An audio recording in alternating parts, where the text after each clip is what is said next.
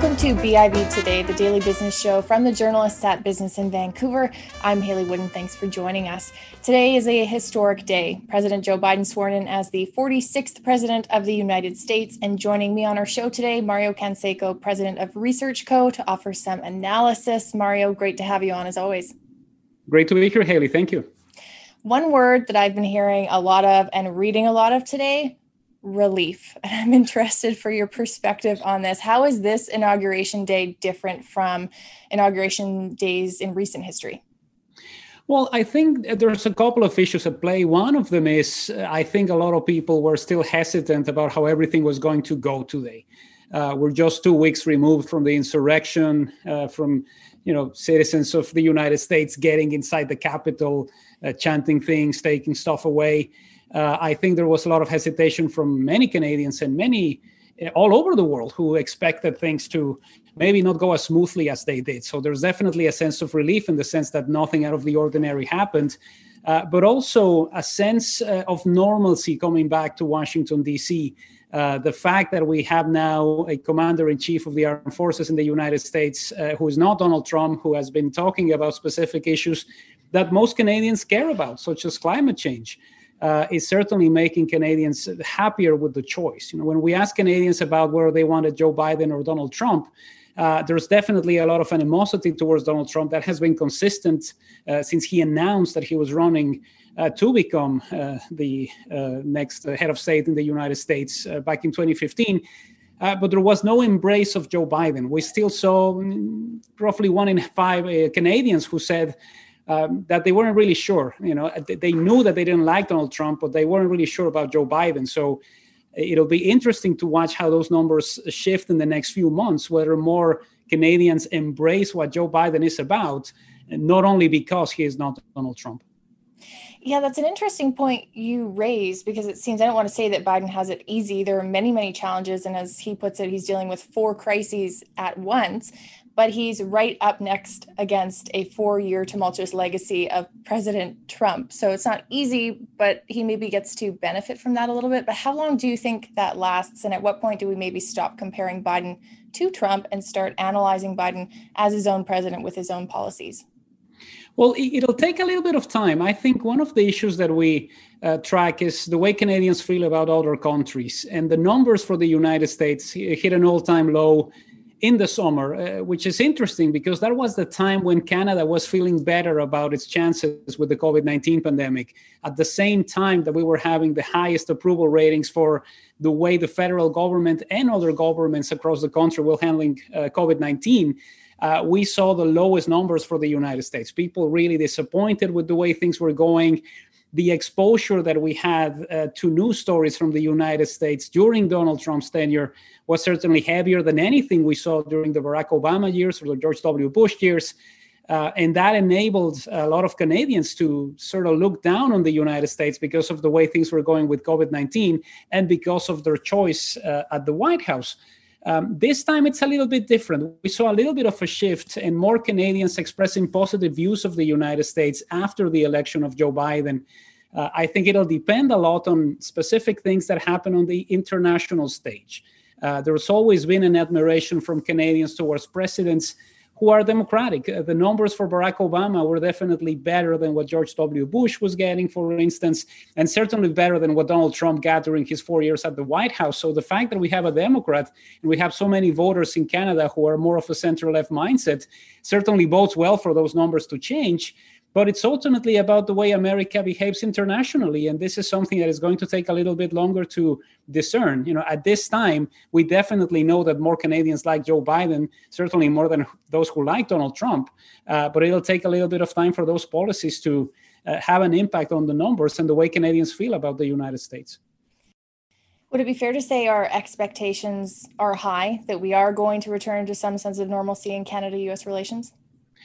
I would say so. Part of the situation for this is that there was never a scenario under Donald Trump being at the White House where the status quo was palatable. Here is somebody who campaigned on getting rid of NAFTA, on creating a new NAFTA, on essentially a lot of divisive policies. And there was never an acceptance of what Canada meant for the United States. There was never an official visit. There was never a situation where you had that special bond that has always existed between the two nations recognized by the White House under Donald Trump. Things will be different under Joe Biden, partly because it's absolutely necessary. I think there's an urgency for the Americans to try to reopen borders, even in the middle of the COVID-19 pandemic. And there are certain issues where certainly Joe Biden's views are more akin to what Justin Trudeau feels about things. So that is definitely something that could work.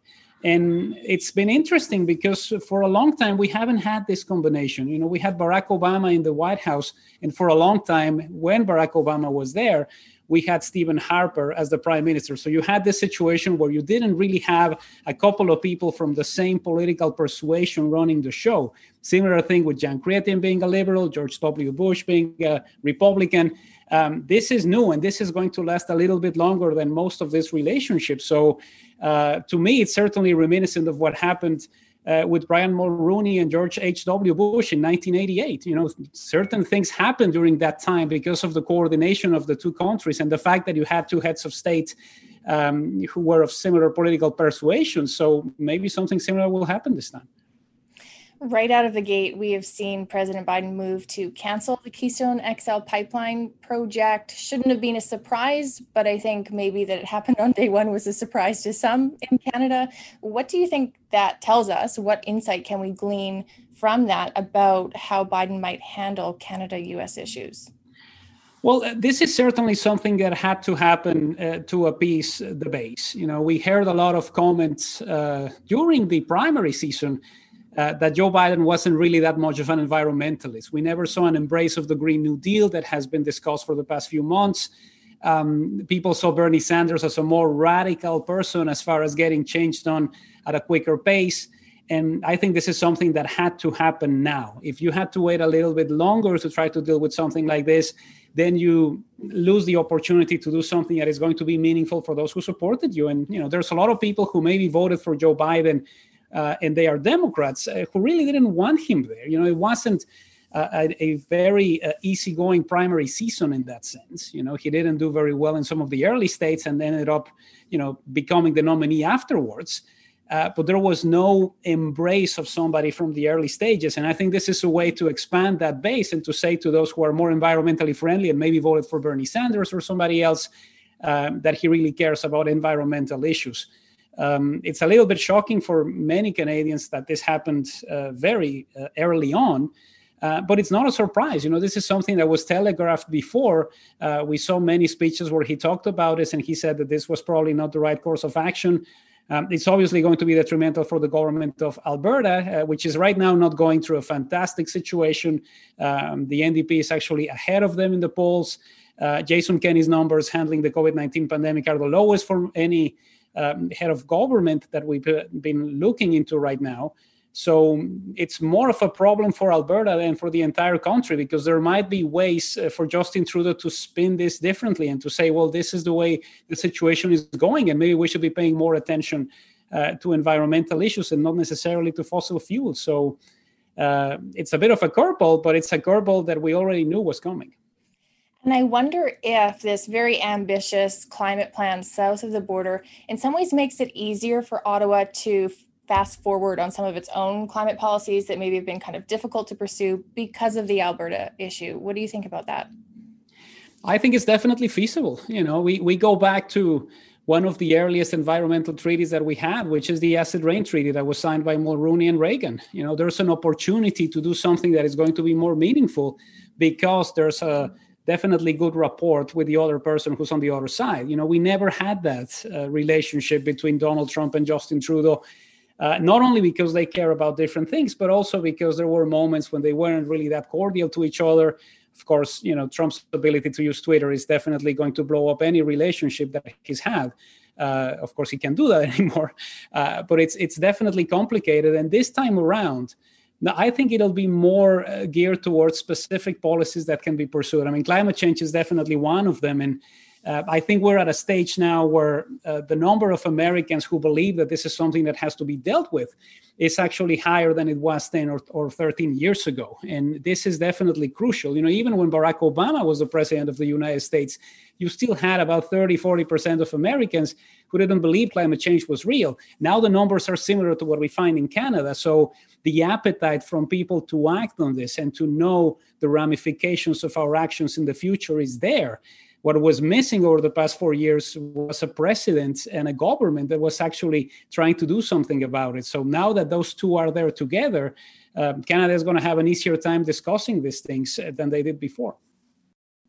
I've been thinking a lot about Obama in 2008 and how he inherited a very different kind of crisis, but the legacy that left and how that marked and defined his first term. And here's Biden, who says there are 4 crises, but he's trying to deal with all of them and not just letting his first term be defined by how he manages COVID-19. How difficult is it going to be for him in his first 100 days to make progress on some very complex issues and crises? Well, there's a couple of things that are going to be very complicated. One of them is a vaccine rollout. It's definitely not as easy as many people expected it to be. I think there was a situation where many Americans thought that this was going to be quite simple, that it was just a matter of showing up and getting the shot, and it's going to be certainly more complex than that. There's definitely an emphasis on how can you sustain the situation that you have right now without making any changes to economic matters. Which is more complex to do in a federation. You see Florida having its own set of rules, Texas having their own set of rules, certain counties in California that are deciding to do things differently. And it's not easy to have a federal mandate for many of these things. It's a little bit easier now because, he actually believes that this is a crisis and he wants to deal with it certainly at a higher level than what we saw with Donald Trump. But ultimately, I think people are paying attention to the cases. People are paying attention to what is happening. And if in a month or two we don't see that curve flattening, then people are going to start to believe that this isn't the best course of action. And it's difficult to figure out how that is going to go, partly because the cases continue to climb in specific parts of the country. That is one of them. The other one is clearly how to reactivate an economy while making sure that you don't have a higher caseload. So it's definitely more challenging than what we saw with Barack Obama. There are many ways in which you can inject money into an economy and try to essentially get more jobs created when you allow people to be outside their homes. So this is definitely a larger challenge than what Barack Obama faced back in 2008, albeit with the situation that he has right now, which is majorities in the House and in the Senate, provided Kamala Harris can cast that tie-breaking vote. Before I let you go, Mario, I'd be remiss if I didn't ask you about our federal political scene here in Canada. I won't ask you to predict whether we'll have a federal election this year, but if you have thoughts on the likelihood, by all means share them. But I do want to ask you about the factors that might determine or influence whether we have them. What are you going to be watching? Well, the one thing that is crucial here is to look at the history of other governments that have decided to hold elections during the pandemic. New Brunswick's government was re-elected with more seats. British Columbia's government was re-elected with more seats. Saskatchewan's government was re-elected with more seats. So in that sense, there's an opportunity to call that election and to make people feel that it's better to stick with the horse that you have. It's not similar to what happened in the United States, where Donald Trump did not get that second term because people were dissatisfied with the handling of the COVID-19 pandemic. If the election gets called, if the Liberal government decides to engineer their own demise, it's going to be at a situation that is advantageous for them. And the key issue here is the vaccine rollout. If we have a situation where a lot of Canadians have been vaccinated, you start to have a sense of more people being able to say goodbye to the COVID-19 pandemic, it'll be a good moment for the government to say, well, this is the moment when we are waiting to get a new mandate from Canadians. It also helps that the leadership of Erin O'Toole from the Conservatives really hasn't been there. We see a lot of Canadians who are still unsure about where he stands. And there's also problems within the Conservative caucus when it comes to certain things that they want to talk about.